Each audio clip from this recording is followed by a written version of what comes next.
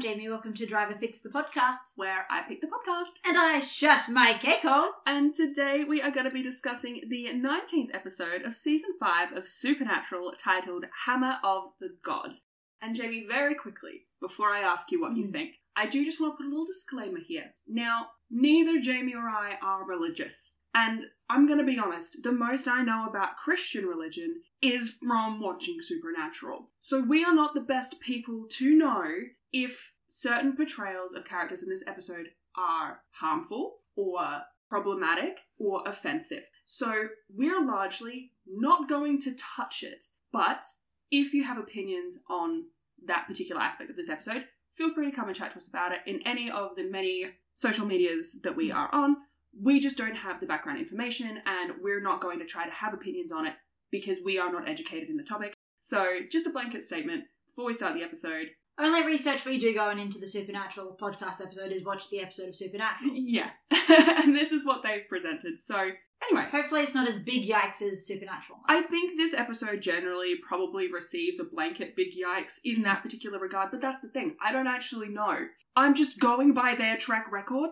I'm going to assume that there's a blanket big yikes over this episode. I personally don't remember seeing anything in particular come up about it in fandom, but again, that's coming out of my specific bubble. To be fair though, you also did forget about this episode. I forgot about a lot of shit that happened in this episode. I really did. We got up to the scene where they're talking about the fucking get-along cage, and I was like, oh yeah, I forgot they told us that. At this stage, I would just like to say thank you to all the fans that believed in me and my vision of the get-along cage.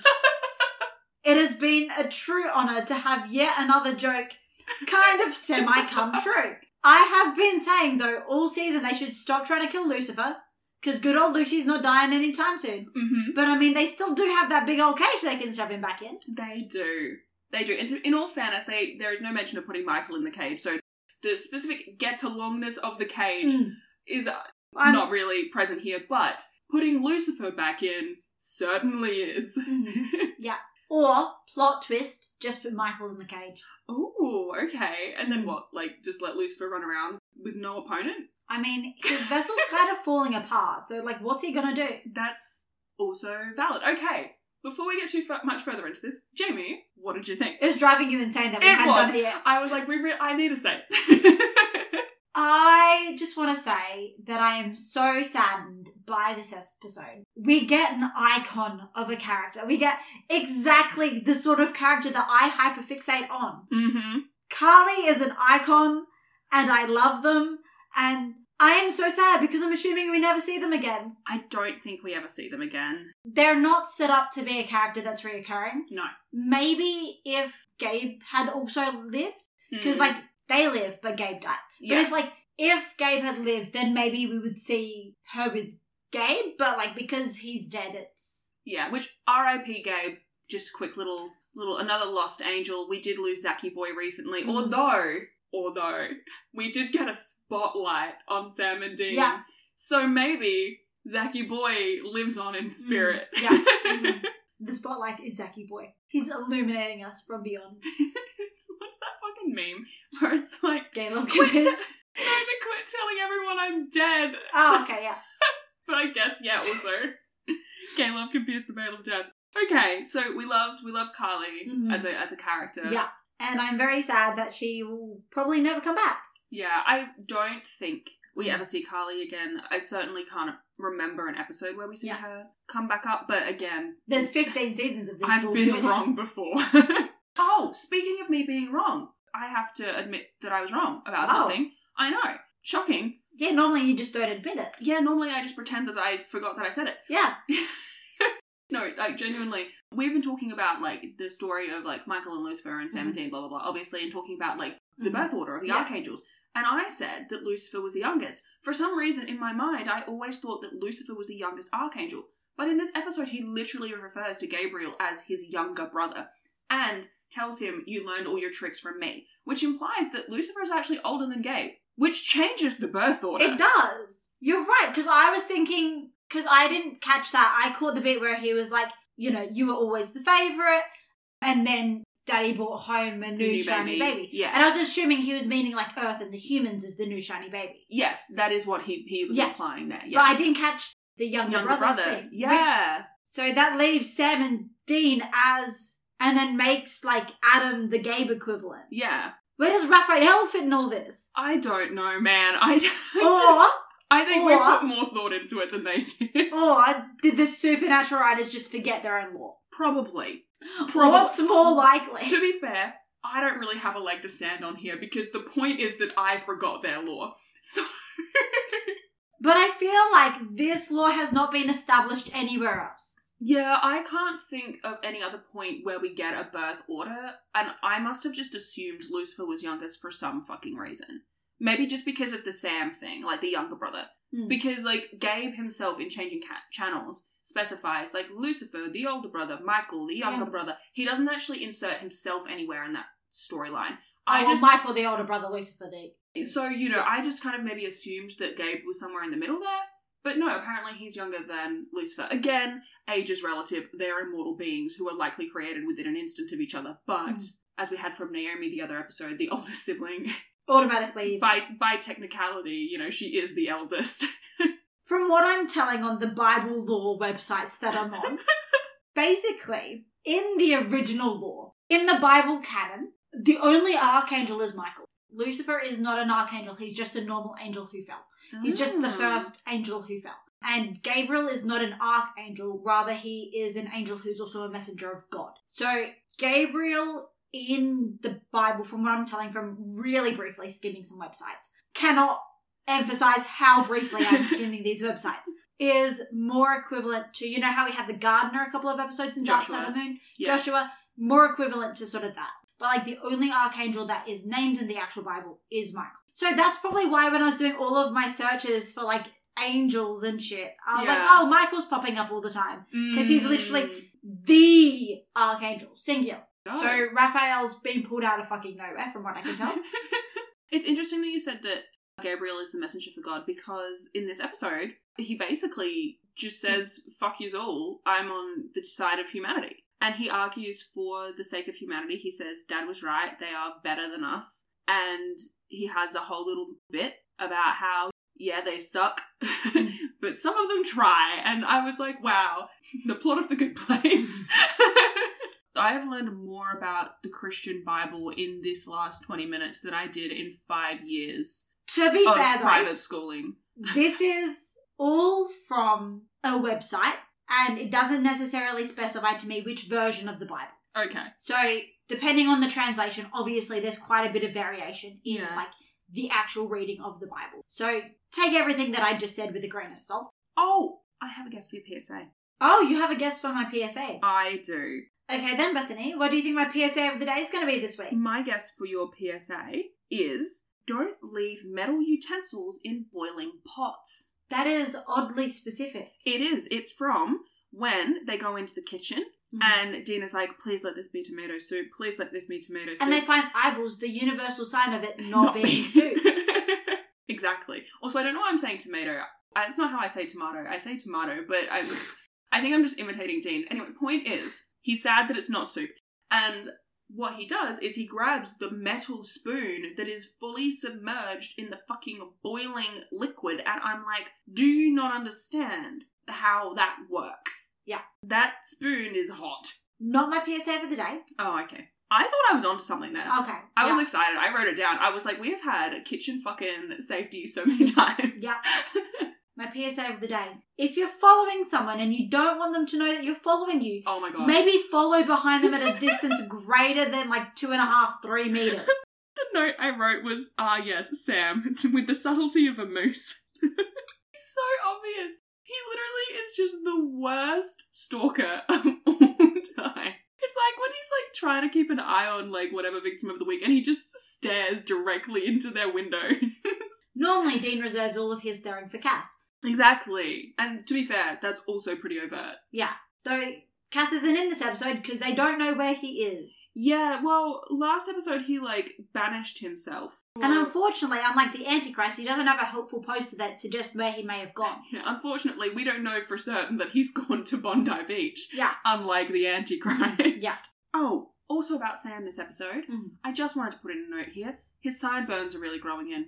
He is. And that frustrates me because I don't love it. It's not one of my favourite looks for Sam. They really hit their stride in Gamble through early Carver. Like, I would argue they become full mutton chops, but I could really see them beginning here. I wanted to talk about the hotel.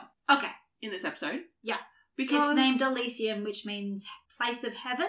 It's Throne of heaven. I'm pretty sure Elysium is in Greek mythology as... I'm assuming you have the answer. You can I put do. me out of the... Do you know, it is Greek. It is Greek. It is Greek. It's the Fields of Elysium. I was going to say, the hotel is called Elysium Fields Hotel. And I was like, that's got to mean something. I knew I recognised it. It's the fucking Fields of Elysium. It's basically the heaven equivalent in Greek mythology. So you've got the underworld and you've got the asphodel fields, which are like nothing. Like they're boring, but they're not actively harmful. And then you've got like the torturous side of the underworld, which I cannot remember the name of for the life of me. So I thought that was interesting. We also had the Astro Lounge, which was like the bar. And Googling that, apparently that's a studio album by Smash Mouth. So Astro Lounge, clearly this is what they named the bar after, is the second studio album by American rock band Smash Mouth, released on June 8th, 1999. By Interscope Records, it includes the single All Star, arguably the group's most well-known song, which nearly topped the US Billboard Hot 100. I'm gonna argue that was probably because of Shrek. So, if you've ever wondered, is there a direct connection between Supernatural and Shrek? The answer is yes. And it's through Smash Mouth. It's via Smash Mouth. I actually just Googled that in real time, and I didn't know. I assumed it was going to be like another kind of religious thing, but literally everything that's coming up is... I'm assuming it's a reference to astrotheology, which is any religious system founded upon the observation of the heavens. Apparently it is also a lounge, like a bar, I assume, in New Zealand. So we're going to New Zealand, right? Apparently it's in Christchurch. It closes soon. We're late to get on a flight to go. Yeah, unfortunately. Well, and they're not even busy right now, according to Oh my Google God. Live. We could have got a dinner. Fucking robbed. Wait, do you want to look at their menu? Yeah. There is so much to talk about in this episode. This is not necessary. Okay, so it's part of a... Oh my God, no, fuck off.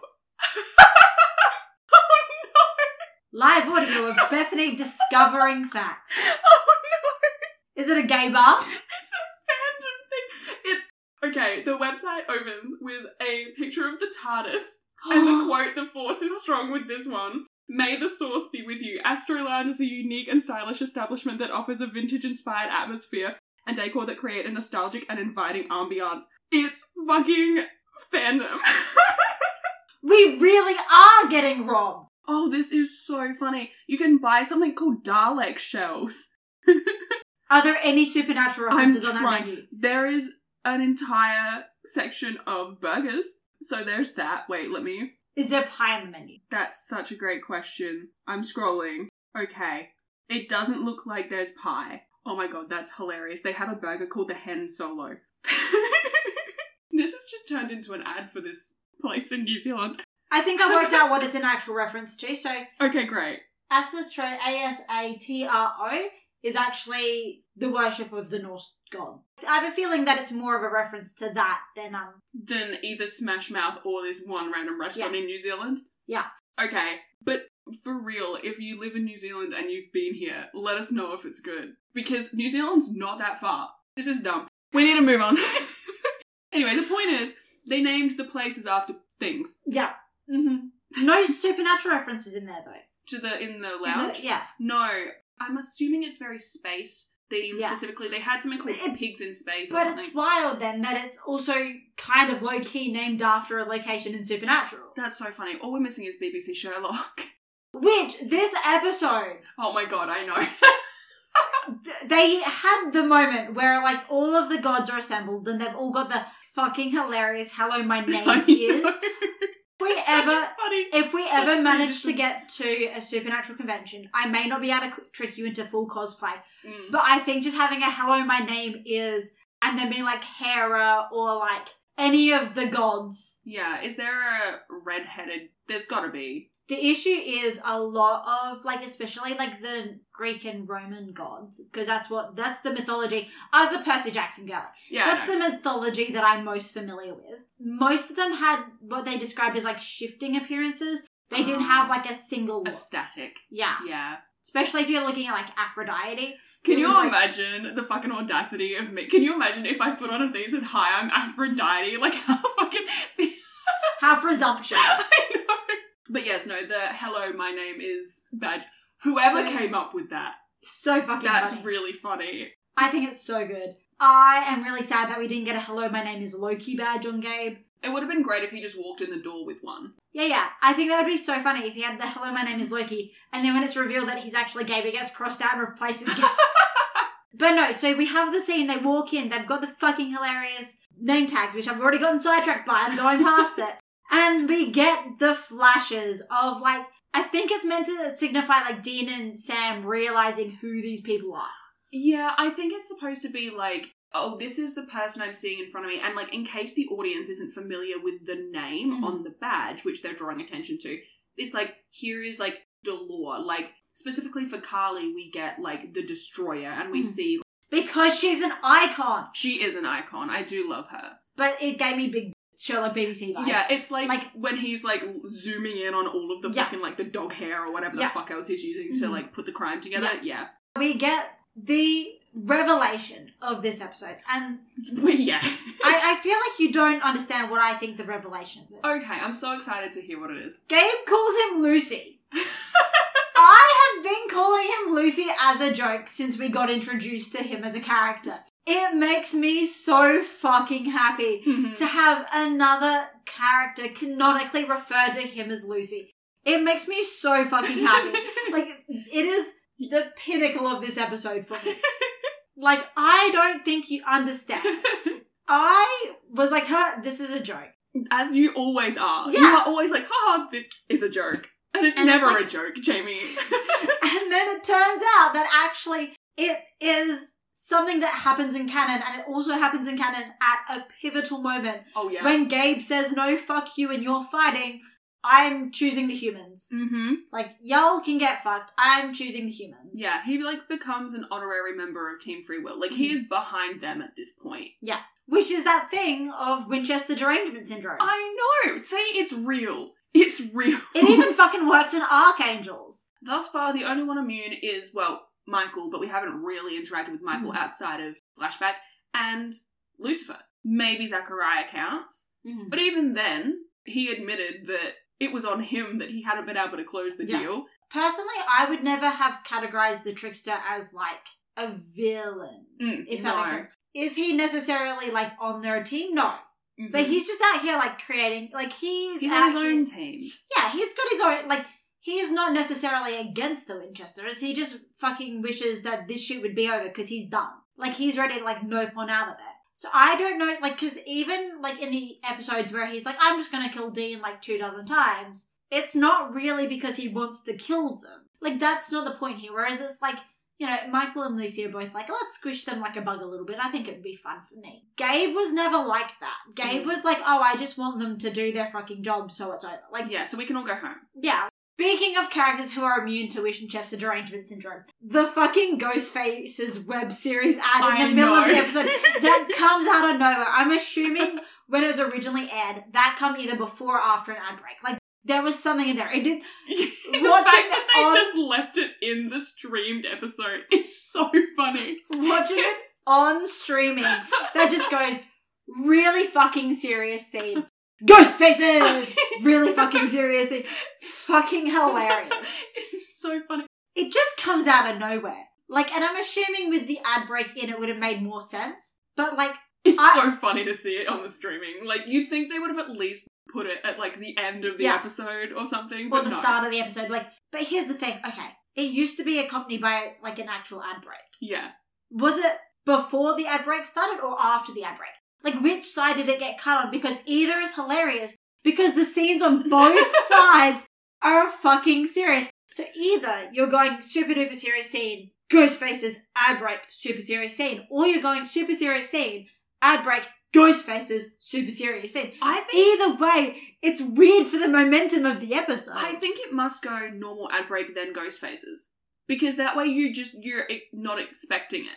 Do you know what I mean? Like, you're like, oh, I'm still watching the ad, and then it comes on and you're like, oh, it's not supernatural yet. Wait a minute. Wait a fucking minute. You know, I think that it's better paced there. Mm-hmm. But also in saying this, the scene before we get the Ghostface's ad is the one where Gabe, like, comes to talk to the brothers. Mm-hmm. And this scene is so stupid. Gabe is talking about, like Dean basically threatens, like, if you don't do what we ask you to do, we'll just tell them your super secret identity. Yeah. And Gabe's like, well, I'll take away your voices. And Dean's like, well, we'll write it down. And he's like, well, I'll cut off your hands. And he's like, well, then they're all going to be asking why these guys run around with no hands. And it's so funny, because Gabe is looking at him like, I fucking hate you. And I'm like, this is why. All the angels hate him, except one. He's so annoying. Oh, okay. Here is something that I think someone else probably regretted. So, speaking of cutting people's hands off, at some point we get like an establishing shot of the kitchen and like they're preparing the people to be eaten, basically. And we get the shot of the guy's arm on the counter and like it's like fully like cut off like the bone-ish shit at the end. He's still wearing a sleeve. And I just think it would probably have been easier to remove his shirt before you started cutting him up. Well, that'd be really rude to him, wouldn't it? Undressing him without consent.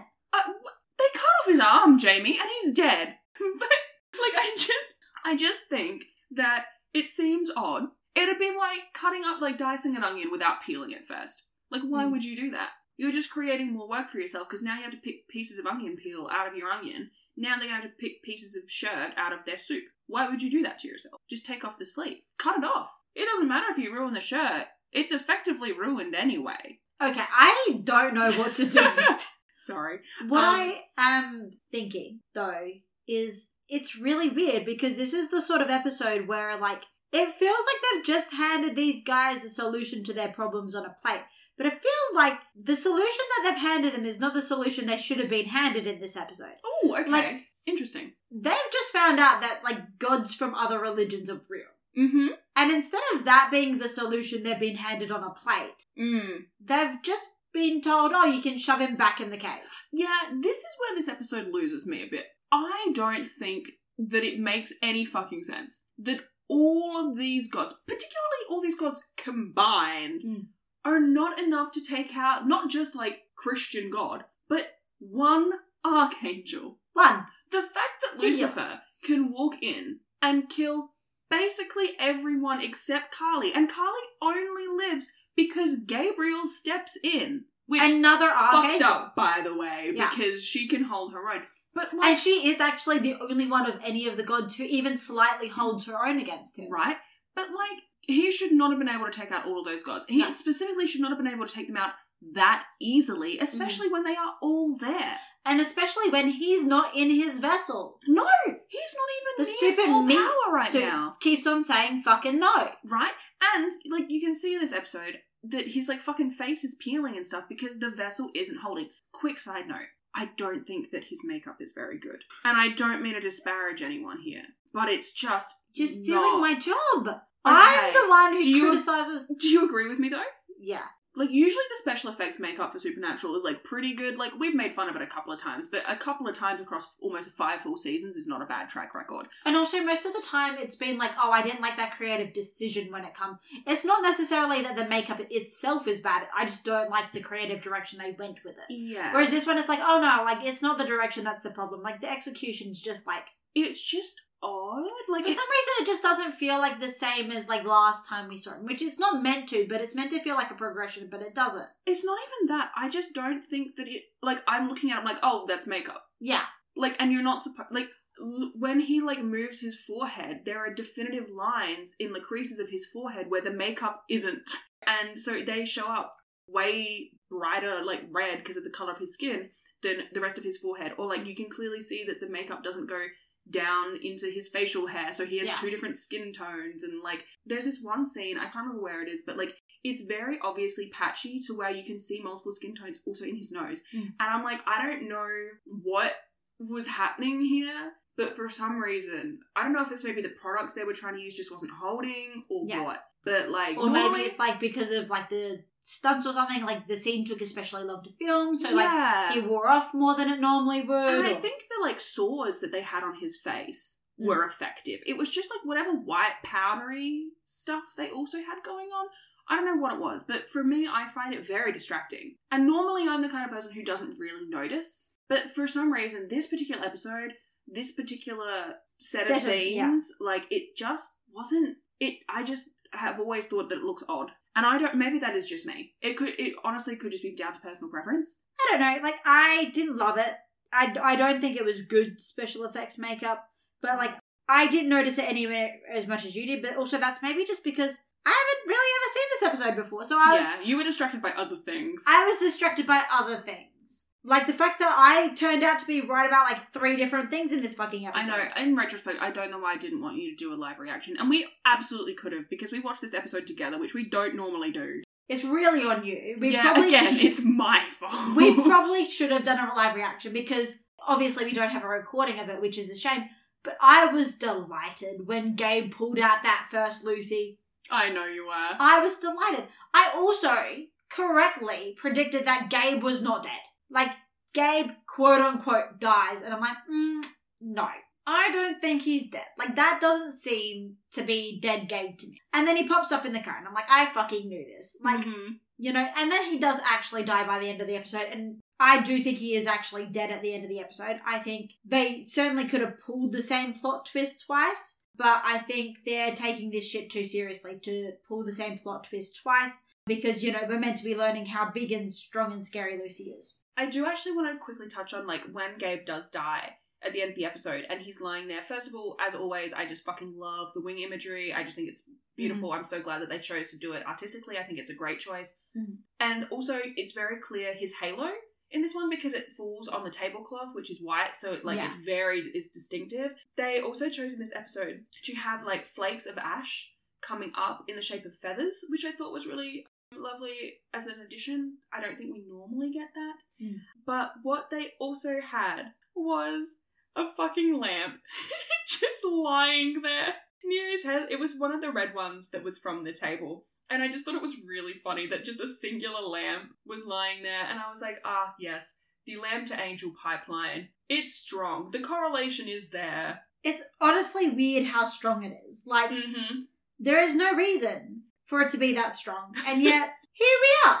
We just keep on getting angels as lamps, which is weirdly specific. Just you wait. Oh, I do want to, like, personally, I don't like referencing the Driver Picks lore because it is very niche. And that's assuming that everyone wants to actually listen to, like, every episode. 90 hours worth of Driver Picks content.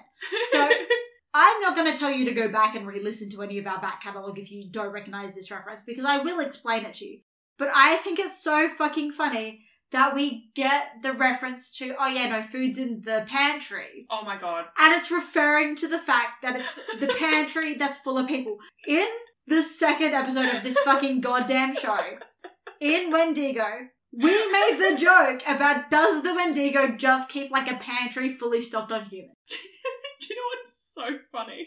Is in Everybody Loves a Clown, we also talked about nose-to-tail consumption and how it would make way more sense if the monsters all just had dinner together. Like, I'm not saying that we are geniuses. You know, you've got to take your wins where you can. But I just think it's so fucking funny. That is not the reference that I ever thought would get more relevant somehow. And yet somehow here we are. The dodgeball meme. The dodgeball meme. And, like, mind you, like, obviously Bethany's seen this shit before. So she sort of knew that this was coming up. But this is something that is such a small moment that I doubt that you were remembering and thinking of it when we were talking about Wendigo. I was not thinking about it at all. Oh, okay. I wanted to very quickly point out, because we haven't actually mentioned it yet, this week's episode was not written in the usual way that a Supernatural episode was written. The story was written by someone named David Reed, but the teleplay was written by Darwin Laughlin. Yeah, I didn't know if you'd noticed it when we were watching. No, I noticed the story by and I didn't recognise the name, and I was like, okay. Yeah, so the story itself, like the concept was David Reed, but then the teleplay, so like the nitty-gritties of it, or like the develop for the screen part of it, was Darvin Laughlin. I actually think that of the Darvin Laughlin episodes, this is certainly not the most egregious one. However, I do think that as soon as you know that, some of the scenes do make way more sense. Like the scene where Dean is just hitting on Carly so, weirdly, and also the way that he watches the newlywed couple. Yeah, see? Yeah. You're like, oh, the thing they're putting into place. I was like, they're the worst scenes in this episode. Yeah. This episode, by and large, I think is a fascinating episode. It is very interesting. I think it's also, considering the concept, it's a very fun episode. Like, they did not have to have the ghost faces and Casa Erotica. Yeah. And, and Gabe is fun just in general. Gabe is always fun just in general. But also, I feel like this is what Tall Tales wanted to be. This is the vibes that Tall Tales was kind of going. Yeah. But Tall Tales had more weird jokes. Like, this one had some weird jokes. You know, the Casa Erotica is fucking a weird joke. Wild. But it's actually fucking funny. Yeah. It is so iconic of Gabe that he was going to hide secret instructions in his sex tape. What a wild sentence to say. And honestly, the attention to detail in that fucking... The fact that he's in room number 69 is so funny. Yeah. I also love the fact that, low-key, the hotel room gives me, changing channel vibe. Obviously, very different colour schemes, but it's that sort of very stereotypical, over-the-top, motel sort of vibe, which they do in a lot of episodes, but, for me, changing channels is, the pinnacle of that. Yeah. Obviously. But, you've got that, and then you've got the fact that Dean's, weirdly staring at that couple making out. He has the line, "I'm young at heart." And, Dean, have we perhaps forgotten that you're actually secretly a 90-year-old at heart? Yeah. Because you did, in fact, spend 40 so years. Much fucking time dead. Did we perhaps forget about that? Just weird. And then, you've got, Dean hitting on Carly, which, I don't blame him, honestly. But, it's also just kind of weird, because that's not how Dean normally hits on women. No. The whole situation is weird. I do think, though, that Carly as a character is... I really enjoy her. Yeah. The actress as well. Her performance, I think, is phenomenal. Yeah. As I said at the start of the episode, I am so sad that I don't think she's going to be a recurring character, because she is so iconic. She's exactly what I look for in a Blorbo. Exactly, right. And here's the thing. I said at the top of the episode... Obviously, Jamie and I aren't super familiar with the religions that are being portrayed here. And so, if there is something particularly big yikes about it... Let us know. Let us know. But what I will say is that I really enjoy the speech that she gives before she kills Gabe, right? Yeah. So she makes the point that, this apocalypse or, this story is yours, not ours. You think you're the only ones. You're not the only religion, and he's not the only god. There are billions of us, and we were here first. And I, love that whole notion because, the supernatural story is very much, obviously, based in and around, Christian theology. And the thing is that Supernatural as a show, they have shown us time and time again that, we have pagan gods and we have all of these different mythologies and things come together, nothing is discounted. Yeah. And so it does seem weird that the God that they've defaulted to is the Christian ideology of it. And so I appreciate that she gets to say that and be like, you're not the default. We were here first. We have been here longer than you, and we are not going to let you destroy this world in your pissing match. You have no claim here any more than the rest of us. And, that's why I think it sits so weird for me that Lucifer is able to basically just, kill all of them without even trying. That just feels whack. It shouldn't be possible. He's not even the god. No. But what it does open up, which I do think is just, they just did not think it through, is what is the creation story within the supernatural universe? Because they can't all be right. And, what is the end of the world? What is it? Because, the characters in this episode are flat out disagreeing about how the world is going to end and all this stuff. And it's well, unless they're all wrong, but they're literally gods. So how can they... Either that or they're all right. Yeah, exactly. It kind of has to be one or the other. And so I think it's this weird kind of hole they've dug for themselves where they're well, you can't say that Odin exists and that the story of Odin is true, without acknowledging the fact that that disproves the other religions that and like stuff that you've chosen to include already. So I think it's just this weird kind of... Personally, I think I'm going to believe in the supernatural universe that they're all true simultaneously. Yeah, I think they have to. Like, it's sort of like, you know, I think one of the examples we got was that Odin was going to get eaten by a wolf. And so that's the end of the world in their... Like, I think that the apocalypse is the apocalypse, and part of that is that Odin will get eaten by a wolf. So somehow all of them tie together. Yeah. And it's sort of like they're all just looking at their own individual piece and what it looks like for specifically them. But it's like, when it's actually the end of the world, all the pieces will happen. All of the religions will come to their prophesized end, and it will all somehow be one story. Yeah. Yeah, I think you kind of have to look at it like that, because otherwise, it just doesn't make any reasonable amount of sense. What doesn't make sense, though, in this episode? We have Dean once again being like, yeah, no, there's food, it's fine. He was like, I'm just going to eat, like, these definitely pagan gods' food, and that's going to be fine. Last time, it was definitely a trap. And I'm pretty sure it's also meant to be, like, a pagan god of some sort. Because Scarecrow, it's the tree god thing. Oh, yeah. A Norse god, I think, Norse. in that particular episode. Yeah. What is it with Norse gods trying to kill Dean with pie? Actually, do you know what? There was also... When Sam got kidnapped for the Demon Hunger Games, that was also, like, Dean was like, don't forget the pie. Yeah. Every time there's pie, maybe pie is an omen. I'm going to be looking out for that now.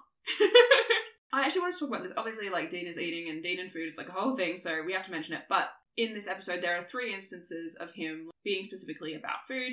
Number 1, he is looking at the pies and stuff in, like, the buffet, and he's picked one of the pieces to take back with him. Mm-hmm. Number 2, he steals the Oreo or, like, whatever, like, chocolate circular biscuits, and he eats that. And then also we have him taking the chocolates off of the bed when they get to the room. And so, like, I think these are just, like, very silly little bits, like, oh yeah, like Dean and food, Dean and pie, like, whatever. What I think is really interesting is when he goes back and he sits with Sam, and he has his piece of pie, and Sam has a whole plate full of vegetables. We talk a lot about Dean and food. We don't talk about Sam and food so much, but I think that this is a really good, like, maybe jumping off point to be keeping out an eye for, like, Sam and food as well. Because Dean and Sam have very, very different food preferences, and Sam is particularly interesting because he almost exclusively leans towards what you would consider, like, quote-unquote healthier foods. So lots of fruit and veg and that kind of thing. Towards the end of the series, it's implied that he's a vegetarian, and I do say implied, because they weirdly approach Sam being a vegetarian with the same hesitancy that they approach Dean being queer. It's like they can imply it very heavily, but they can't say it. Yeah, I know. Look, it's bizarre. They're like, oh, vegetarianism. No, that would be too feminine for our manly man main characters, so we're just gonna heavily imply that he no longer eats meat and hasn't for X amount of time. Look, they know one trick, and that's gaslighting. So you have that in common.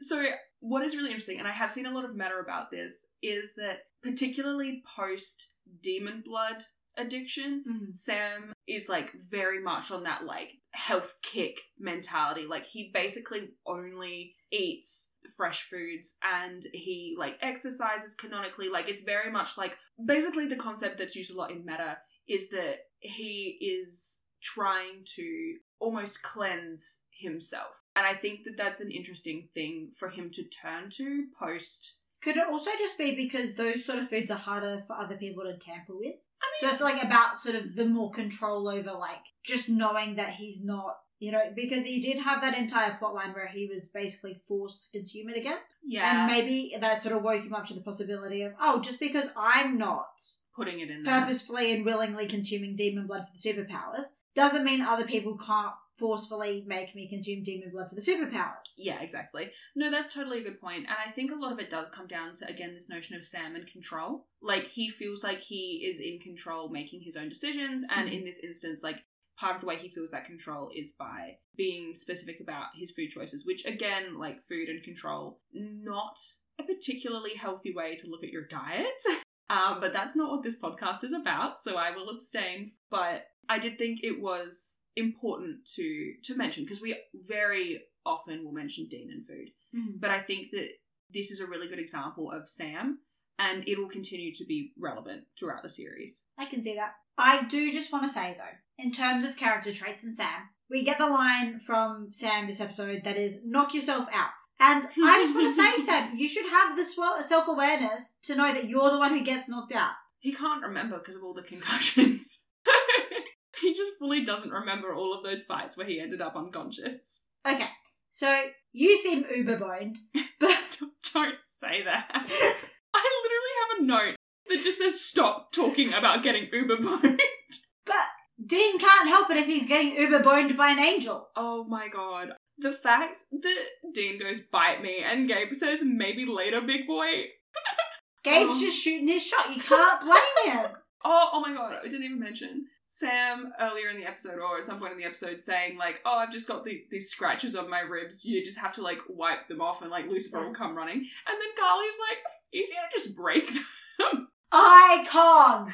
Love it for her. Speaking of Dean and Gabe though, I think maybe we have to talk about the scene in the car after Gabe's first quote-unquote death. First of all, I fucking love him going, psst, psst, Dean, from the car. And then immediately being like, don't look at me, act natural. And then Dean, quote-unquote, acting natural is the funniest shit I've ever seen in my life. But no, I wanted to talk about the scene in the car where Dean is saying to Gabriel, like, the smart-ass shell, the whole I couldn't give a crap attitude takes one to know one. And I was like, love to see some self-awareness. That's growth. Baby girl, so proud of you. And then he goes on to say, Gabe says, I can't kill my brother.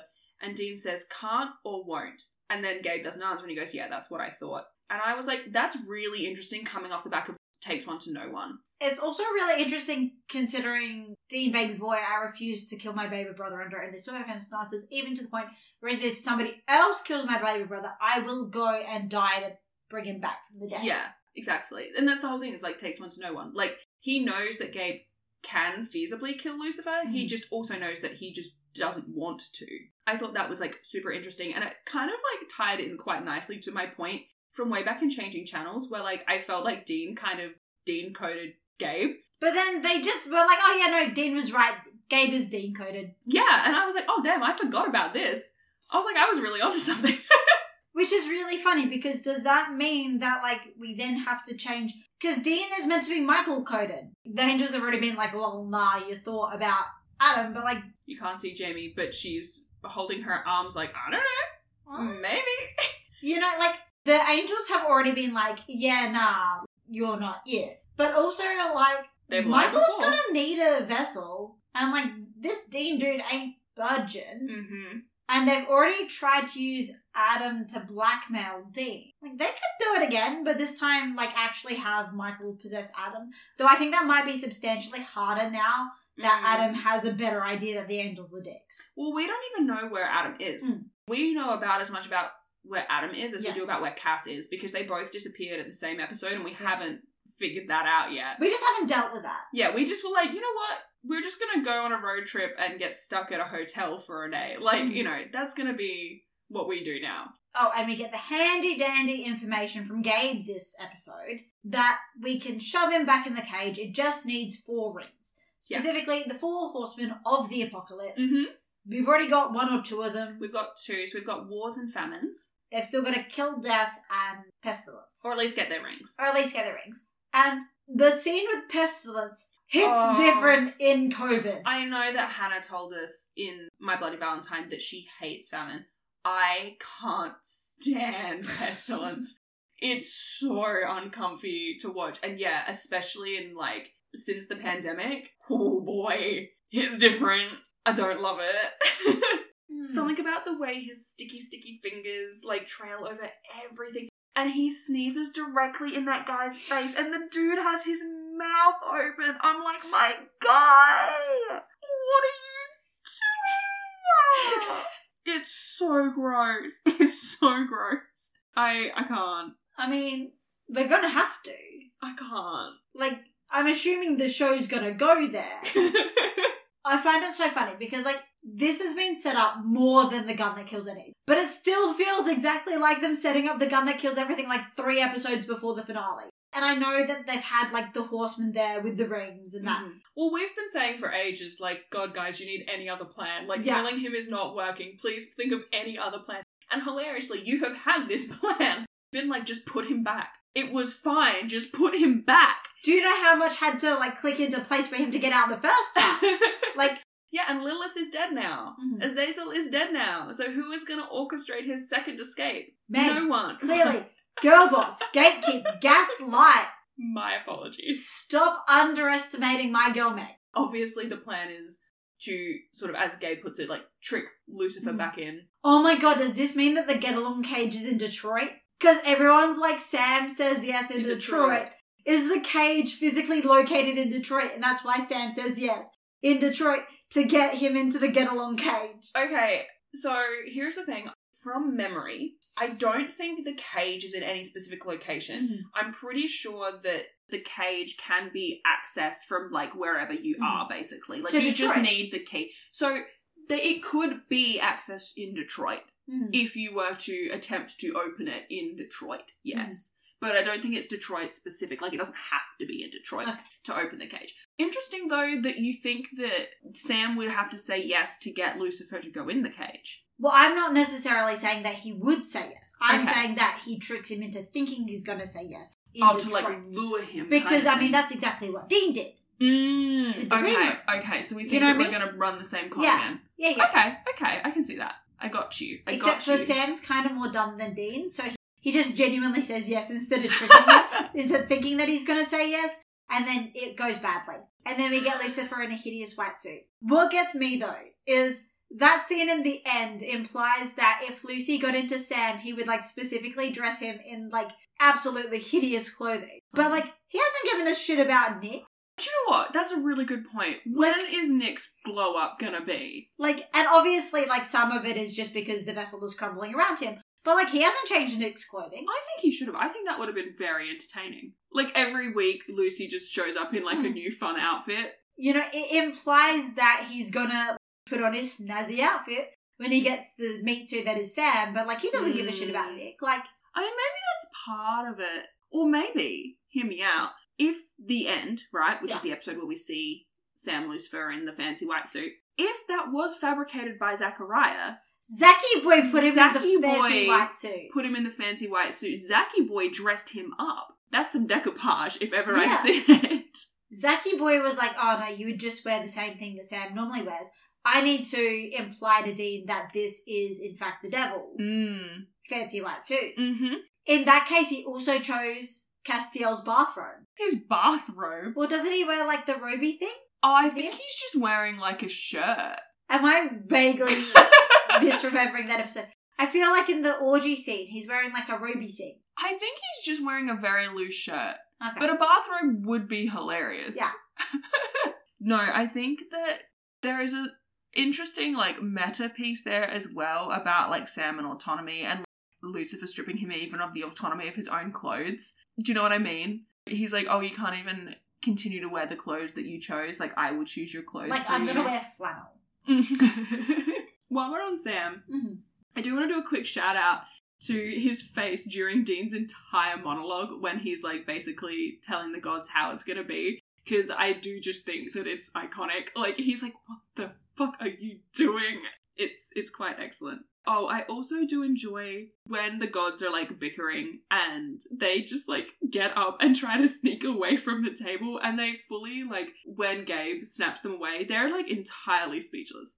And I don't think we've ever seen them be speechless before, but it's quite entertaining for me personally. I do love the fact, though, that, like, Gabe walks in and they're like, oh, Gabe, as if they didn't have the thought in their little brains of, like, oh, maybe, just maybe, Gabe's our way out of this. Mm-hmm. And maybe we shouldn't out him as an archangel in front of All of these gods Yeah. that clearly hate archangels. who have just said that we want to murder all archangels. Like, yes. Look, they're not the brightest boys. I also love Sam being like, next time I say we keep driving, we should keep driving. And he's like, oh yeah, okay, next time. Like, next time we end up trapped in a hotel full of fucking gods, okay. It's a very sibling moment and I did very much enjoy it. Oh, I do just want to say that one dude was like, this isn't a peep show, but he had the door wide open. Yeah, that has always confused me. I'm like, my bro, why are you getting changed with the door open? If it's not a peep show, then why is the door... Yeah, to close the fucking door. I get that you're a god, but, he's walking around... That was what got me. He was walking around the hotel, and, all of these doors are fucking open. They're like, oh, the Winchesters are suspicious. It's like, well, I fucking wonder why. Oh, also, I want to just make a quick note. The line from Gabe in the beginning of the Casa Erotica of I've got the kielbasa you ordered, that was a fandom thing for so long. The number of times that people quoted that line, I don't know why, but it just really seemed to resonate with people. I remember seeing that all the time. I had a friend who was watching Supernatural, and I remember her quoting that incessantly. I mean, I like your shoelaces. Honestly, kind of like that. It was just so pervasive, and I just never quite understood why. I always assumed I was missing a joke, but looking back, I'm like, no, I really don't know why. So if anyone knows, if there's fandom lore here that I'm missing, please God enlighten me. But you're the fandom lore girly. Here's the thing, Jamie. There's so much fandom lore, no one person could contain it all. I mean, I think I could contain it. You could try, but you haven't been there. I haven't even been there for all of it. I was only there for the last 5 seasons worth. And I've got some backlog, but not all of it. Anywho, I have one last question for you. Do you have any other note? Is that the question, or...? No, actually. Okay. I have 2 questions for you. The first one is, do you have any other notes? I have no other specific notes that I would like to. Okay, in that case, I have one last question for you. And that is in reference to the very end of the episode. We already talked about how Pestilence has just grown up. But he gets in the car and he's driving off. And the car begins to fill with a swarm of flies. And I need to know, do we think that they tried to shoot that scene with real flies first and then it didn't work and they had to use CGI? I do think that's exactly what they did, because like the Winchesters, they do not learn their lesson. Yeah, so they definitely learned nothing from the thousands of live bees back in season 1, and they definitely just released flies into this moving vehicle, and then they were like, maybe not, and then they used CGI instead. Yeah. Wonderful, great, glad we solved that mystery. I think that brings us to the end of today's episode. So, Jamie, how would you rate 519 Hammer of the Gods out of 5? I would just like to say that you lied to me. Did I? Yeah, you said one more question. Oh, whoa. This is in fact a question. Fucking okay, well then I guess I've got a couple more. I didn't think these counted. I think I'm gonna give it... I am genuinely tossing up between a 3.5 and a 4. Okay. Because Gabe is very fun. I loved Carly. I am very vindicated that we get Lucy. And the cage. But I'm also kind of sad that they killed off Gabe. I don't love the lore piece of actually this Christian archangel is more powerful than all of these gods from all of these other religions. Yeah, it feels weird. I also don't necessarily love some of the weird Dean characterization. It wasn't that egregious, but it was also kind of it's the same issues we usually take with Darb writing, which is he's just weirdly horny in a inappropriate way. A sleazeball way. Yeah. Sleazeball is a good word. I don't necessarily love that, but they also, those examples are nowhere near as egregious as, say, After School Special. So it's I'm tossing up, I'm debating. Do you have an opinion? You might be able to sway me. What would you say of this one? I actually enjoyed this episode a lot more than I remember. Just watching it, it might have just been because I was watching it with someone else, and sometimes that does make a big difference. Yeah. I've been watching ahead, just generally, as we've been doing the pod, so that I can kind of try and remember what's coming up for conversational purposes. When I rewatched this episode by myself, I was like, oh yeah, it's fine. It was way more enjoyable as an episode watching it with someone else, and it might just be because there's a lot of humor, so it's laughter, and it's it's more fun to watch fun episodes with other people. Yeah, it's as much as I enjoy changing channels watching it by myself, it's more fun to watch it with other people because everyone's laughing. So I think that is maybe part of it. I think it also comes down to again, we don't have a great gauge on how well things were presented in this episode. Yeah. So I would say from my position, I would probably lean towards giving it a 4. If it turns out that there is something incredibly offensive in here that we're just not aware of because we don't have background knowledge, obviously that changes my opinion. But yeah, I think in terms of as an episode, I think that it was well constructed. I think that it was pretty fun, just generally speaking. I also love Carly. I love having Gabe. I think there are a lot of like really fun comedic points. Okay, I think I'll give it a 4 then, pending peer review. If there was anything that was like massively big yikes about the religion stuff in this one, let us know. Yeah. And then it gets automatically knocked down. Mm-hmm. But yeah, I think I was surprised by how much fun it was. Considering the like thing of the episode, and like also considering that it is actually really like opening up the possibilities for like, you know, there's other religions that they're all kind of true, but like, you know what I mean? They're all trying like, oh, you fucking kidding me? Now we've got to deal with this religion's bullshit despite the fact it's not our problem. I do love that, but it's also like, it's a premise that could have had a lot of exposition. And like, we're going to roast it for the fact that some of the exposition was looking like BBC Sherlock. Yeah. But like also, I think the only piece of actual exposition was at the very end when they were like, oh no, you can just shove him back in the cage. And even that And was this is how like you do it. presented through Casa Erotica, which is like... So fucking funny that it doesn't, like you forgive it for being an exposition dump because it's fun. Mhm. And it's Gabe and he can do no wrong. It's a And very creative way of presenting the as much exposition as- dump. like, I think he is, like, this is like a genuine death. I wouldn't be surprised if he doesn't come back in at some. I wouldn't be surprised if we see him again. Whether that is, you know, like he's actually time traveling from the past or like, you know, somehow they managed to resurrect him or like what have you. What I want to know, okay, this is not relevant to this episode at all. Okay. But what I do want to know is, does Chuck know that Gabe is an angel? Like that the trickster is an angel? Because the book series has been written up to No Rest for the Wicked, end of season 3. Yeah. Which means that they have met the trickster. So, there's a couple of funny things here. Number one, Does Chuck know? Number one, I think Chuck has to know. Like, that's his kid. Like, as distant a father as he is, like, I think he has to know, right? Witness Number- protection so good it will fool God, like Carly. Number two, what is really interesting is I didn't realise this until recently. I saw a Tumblr post about it, actually. If you look at the list of titles in the canon Supernatural book series within the show, it's not every episode. And it is a fascinating list. It So misses a lot. Do Tall Tales or Mystery Spot make it onto the list? Do you know what? I don't know. Let me see if I can find Because it. I'd imagine Mystery Spot. Either that, or then you know Chuck knows, because otherwise why would he avoid writing about it? Because if I remember, you mentioned this to me the other day, and a lot of the books that are on the list are like, basically, if you were going to watch specific episodes of this show to make it a Sam main character show, and not a Sam and Dean main character show, they're the episodes that you'd watch. They're sort of the episodes that are more about Sam and less about Dean. So, I'm getting this from a blog called, oh god, I don't know how to pronounce it, Ilarual? I hope I said that right.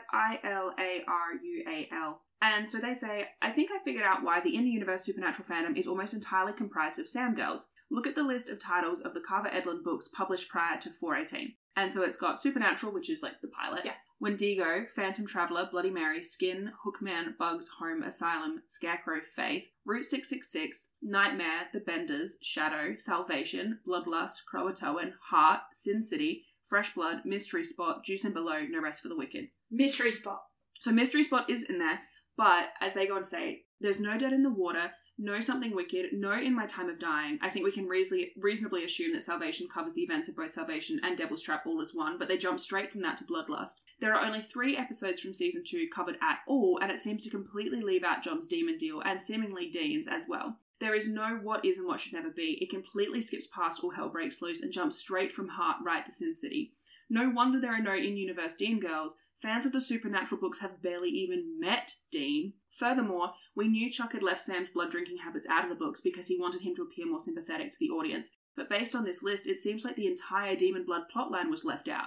Like, with the exception of Fresh Blood and maybe Mystery Spot, this is a list of books basically tailor-made to make Sam look as good as possible and place Dean firmly in the funny but violent sidekick role. This explains so much about the in-universe Supernatural fandom, actually. And I was like, do you know what, Ilarual? You are correct. It does explain a lot. But it also does open up the question of, is A, God Chuck at this point? And B, if he's not God yet at this point, does he know that Gabe is Gabe? I think he has to know Gabe's Gabe. I think he has to. What's the bet they would have learned that Gabe was Gabe a lot earlier if they just read the fucking books? What's the bet? It's like a Crowley thing where it's like if you just read the fucking books, Okay, but no, because you would know. it can't be that, because in 5-9, when they're at the convention, Chuck says to the audience, "How do you feel about angels? I promise they're not as lame as you think." So the audience who read the books can't know that Gabe is an angel. So maybe Chuck didn't know?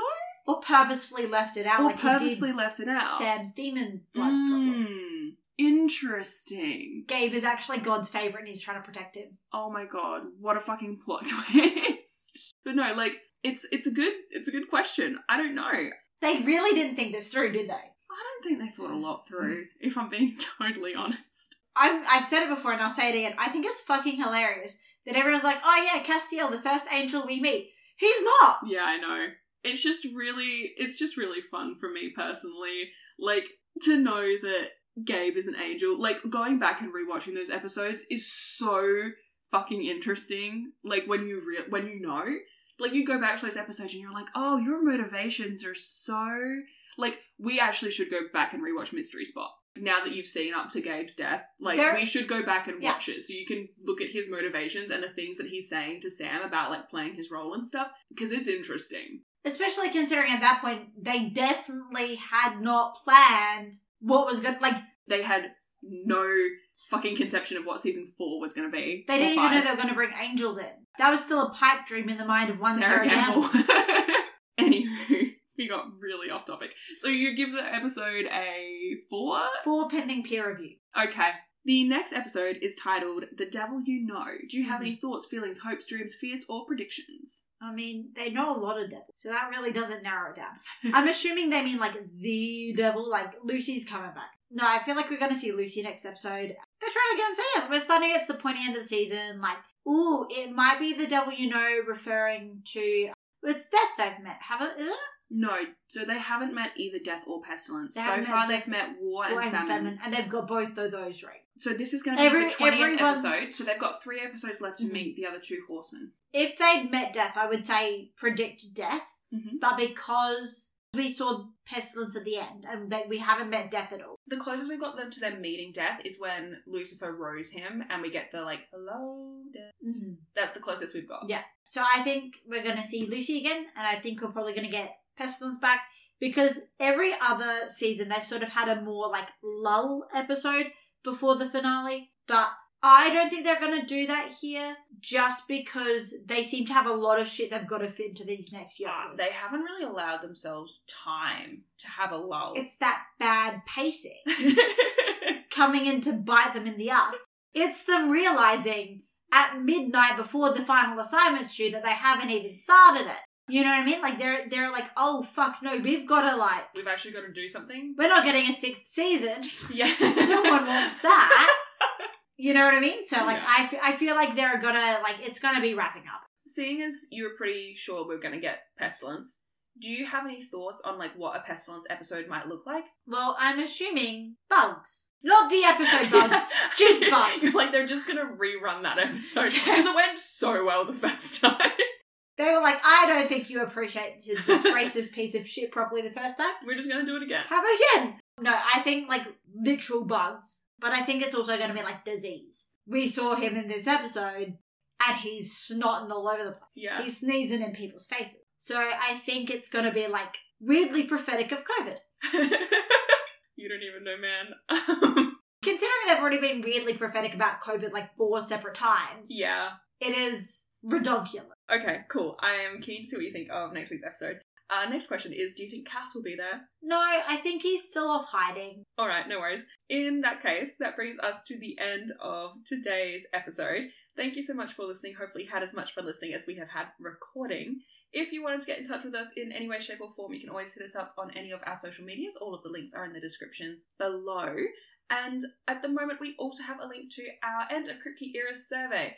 Thank you so very much for everyone who has already filled it out. We very much appreciate it. It has been a delight going through your responses. And if you haven't already filled it out, we would ask that you please do, because it's a great way to give us a little bit of feedback going into Gamble Era. All of that out of the way, if you did want to come and chat with us, some possible topics for conversation could include... Do we think that Chuck has got it at this point? Okay. And does he know that Gabe is actually an archangel? Because, like, this, it just make sense. Yeah, do you have any opinions, actually? I know that it was such a minimal part of this episode, but, like, if you have any opinions on the fact that those were the only Supernatural books that were included in the written series within the show. If you've got thoughts on that, let me know, because I found that post a couple of weeks ago and it really threw me for a loop. I didn't realize how few episodes were included as the book series. Anyway, thank you so much for listening, and hopefully we have you back next week for the W Know. Bye.